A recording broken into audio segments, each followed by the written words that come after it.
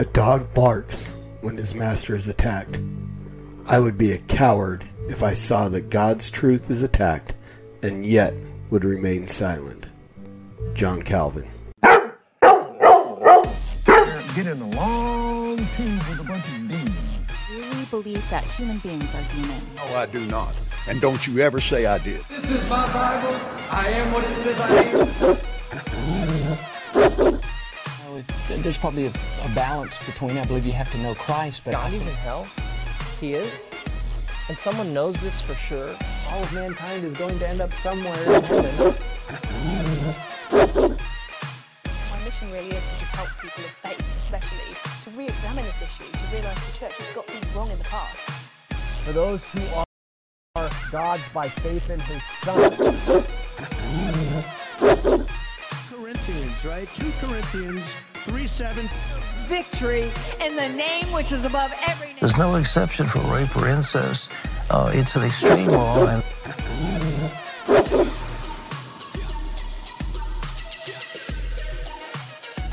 right now, bones, ligaments, tendons, in Jesus' name. Get out here right now. So put your trust in the sovereign risen King, who doesn't owe you one cotton picking thing.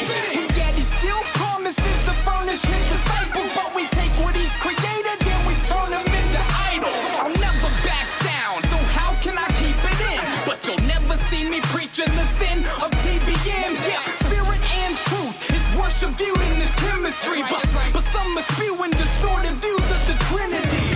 They're with the enemy there. Lies have been bought, whether you like it or not. You will either get shot. No reverence from these reverends, only pathetic benevolence who claims to heal without a shred of medical evidence. They in the public side, lukewarmer than kitchens. On live television saying Mormons are Christians. I'm not throwing stones, I'm simply shouting the truth. So if you never knew, now you're without an excuse. If you still wanna play with them cards, then let's run them. Cause even Satan speaks through others like Jeff Dunham. So who are you with? Denies a gray area. Don't make another preacher lie when they bury ya. If you're going to heaven and you know you ain't got no sin in your life, it's no time to die. Hey, what's up, everybody? Welcome back to the Master's Dog, episode 53. I am your host, the Evangelical Norm. So we're going to jump right in today. We're going to be back with our friends from Saints Unscripted, the Faith and Beliefs segment of their podcast. David is in part 3 of the little trip through Christian history. I do find it interesting that he does not call it church history.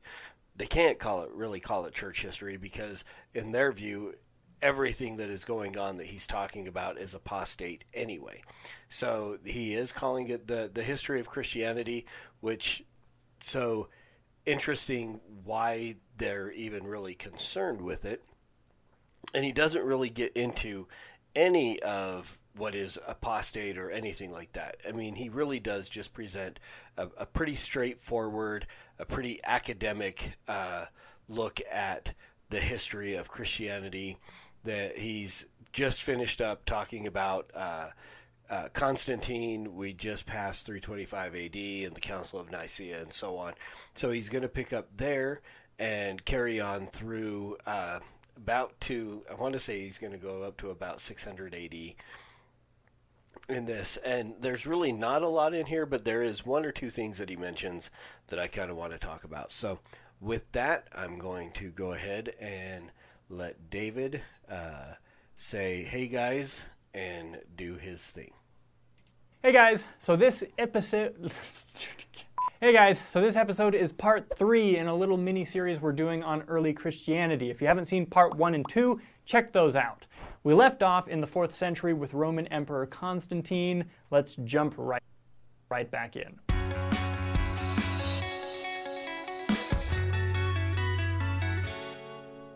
After Constantine's controversial conversion to Christianity, he starts to incentivize his pagan citizens to convert. Christians are getting high-ranking government positions. The clergy is getting tax breaks. I guess we know who's the teacher's pet. Scott. and in 330 AD he moves the capital of the Roman Empire to the newly built Christian city Constantinople. Constantinople was at the center of the... I just have to mention it. I don't know why they insist, and I don't know, it's their shtick, it's their thing, it's what they do, but they continually put in these little comedic clips into their videos. I've explained some of this before. When you take something, it's a psychological thing, which, I mean, it really isn't necessary, but when they're taking things that are very controversial issues, in the nature of God and things like that, the Book of Mormon, things that are very conflicting between Christian views and Mormon views. They do this, and it's kind of an off-putting, if you're a Christian watching it, as they're talking these things and really making the claim that Christian belief is wrong, to try to soften the blow, they put these little things in there. So again, it really actually bothers me. I would rather them just get to the point. I mean, I don't know, maybe people really do enjoy it, but it just seems like even now it's more and more unnecessary things that they throw in. I don't know if it's the whole issue of attention span or what. I don't know. It's really weird that these are all just chock full of these little comedic clips that really add nothing to the value of the video. So that's my own little pet peeve. Nothing wrong per se with it. It irritates me. The economic world as an important trade city, the doorway to the Black Sea from the Mediterranean. And it was a key military location as it was smack dab in the middle of the most logical land route into the empire from the east. Constantine builds a fantastic series of defenses that would protect the city for hundreds of years. You can go on Google Earth right now and still see the ruins of the walls. But anyway, after Constantine's death, a lot happens. His cousin, Emperor Julian, converts to paganism and tries to crush Christianity. It doesn't work. He dies in 363 and he earns himself the title Julian the Apostate. It's a rather unfortunate name. In 380, Julian rolls over in his grave after the Edict of Thessalonica is issued under Emperor Theodosius, which made Nicene Christianity the official Roman religion. But despite that, there was still a lot of turmoil within the church concerning the Nicene Creed and Arianism, which we talked about in the last episode. So in 381, Theodosius calls together the First Council of Constantinople, which affirmed and expanded upon the Nicene Creed. Non-Nicene Christian denominations were anathematized, and often under the advisement of Ambrose, the Bishop of Milan, Theodosius would continue to issue edicts against paganism into the 390s. Pagan temples were destroyed, sacrifices were prohibited, the Olympic Games were abolished, Christians were chiseling crosses on pagan statues. It was a rough time for pagans. Now, it's important to note that the 4th century was crucial to the development of the Bible canon. It had been brought up in multiple councils, and it was generally understood by the end of the century which books were legit and which were not. Okay, this is the first place that I really want to take a minute, and really the rest of the video is kind of pointless. There are some things, but nothing that I really want to talk about. This was the thing I want to talk about because it gives the impression, and there's so many people who think the Bible was not, we didn't have a Bible until the Council of Nicaea, which the Council of Nicaea had nothing to do with the canon of Scripture at all. Of any of the canons that were in the Council of Nicaea, and I want to say there was somewhere between 20 and 25. I don't remember the exact number, maybe 23. But out of all the canons, so these canons were the things that were discussed, the important points that had to be affirmed or discussed. None of them at Nicaea had to do with the canon of Scripture, because the canon was essentially set. And it was not that anybody had to sit down and go, these are the books that are allowed in the Bible, and not like they threw some out or anything else. From the early church, these books that we have today, from the early 2nd century, even late 1st century, these books were what were accepted. And we know this because we have different fragments from early 2nd century to early 2nd to early 3rd century. So from the 120s to the 250s, we have a lot of fragments that contain all of the current books of the New Testament that we know, except for James was the only one that was in question. And it was because a lot of people were like, well, James wasn't really an apostle. He was a brother of Jesus. He did become essentially the Bishop of Jerusalem at some point in time. And so finally that would be the only outlier book. But from very early on, we knew that those books, the 27, 39 Old Testament, 27 New Testament, 66. And so those books were the books that were authoritative as Scripture and recognized as such. And we even, to the point, if we had we have thousands of manuscripts of those, partial and fragments and so on, but we have them. And even if we didn't, all the early church fathers up through the 3rd century had quoted Scripture in all of their writings. We can pull out the entirety of the New Testament, and I want to say, except for like 9-10 verses or something like that don't appear in the writings of the early fathers, that do appear in what we have as a Bible. And some of those are the interpolated things like in Mark and stuff like that most scholars now go, well, we don't think those were actually in the autographs, but were somewhere added in later. Very few verses, in case you want to go off on that tangent. But by the 400s, now maybe these councils, and I'm not real familiar with all the councils of Constantinople and the councils of Ephesus and so on. Maybe they did have a little bit where they talked about and affirmed what was canon.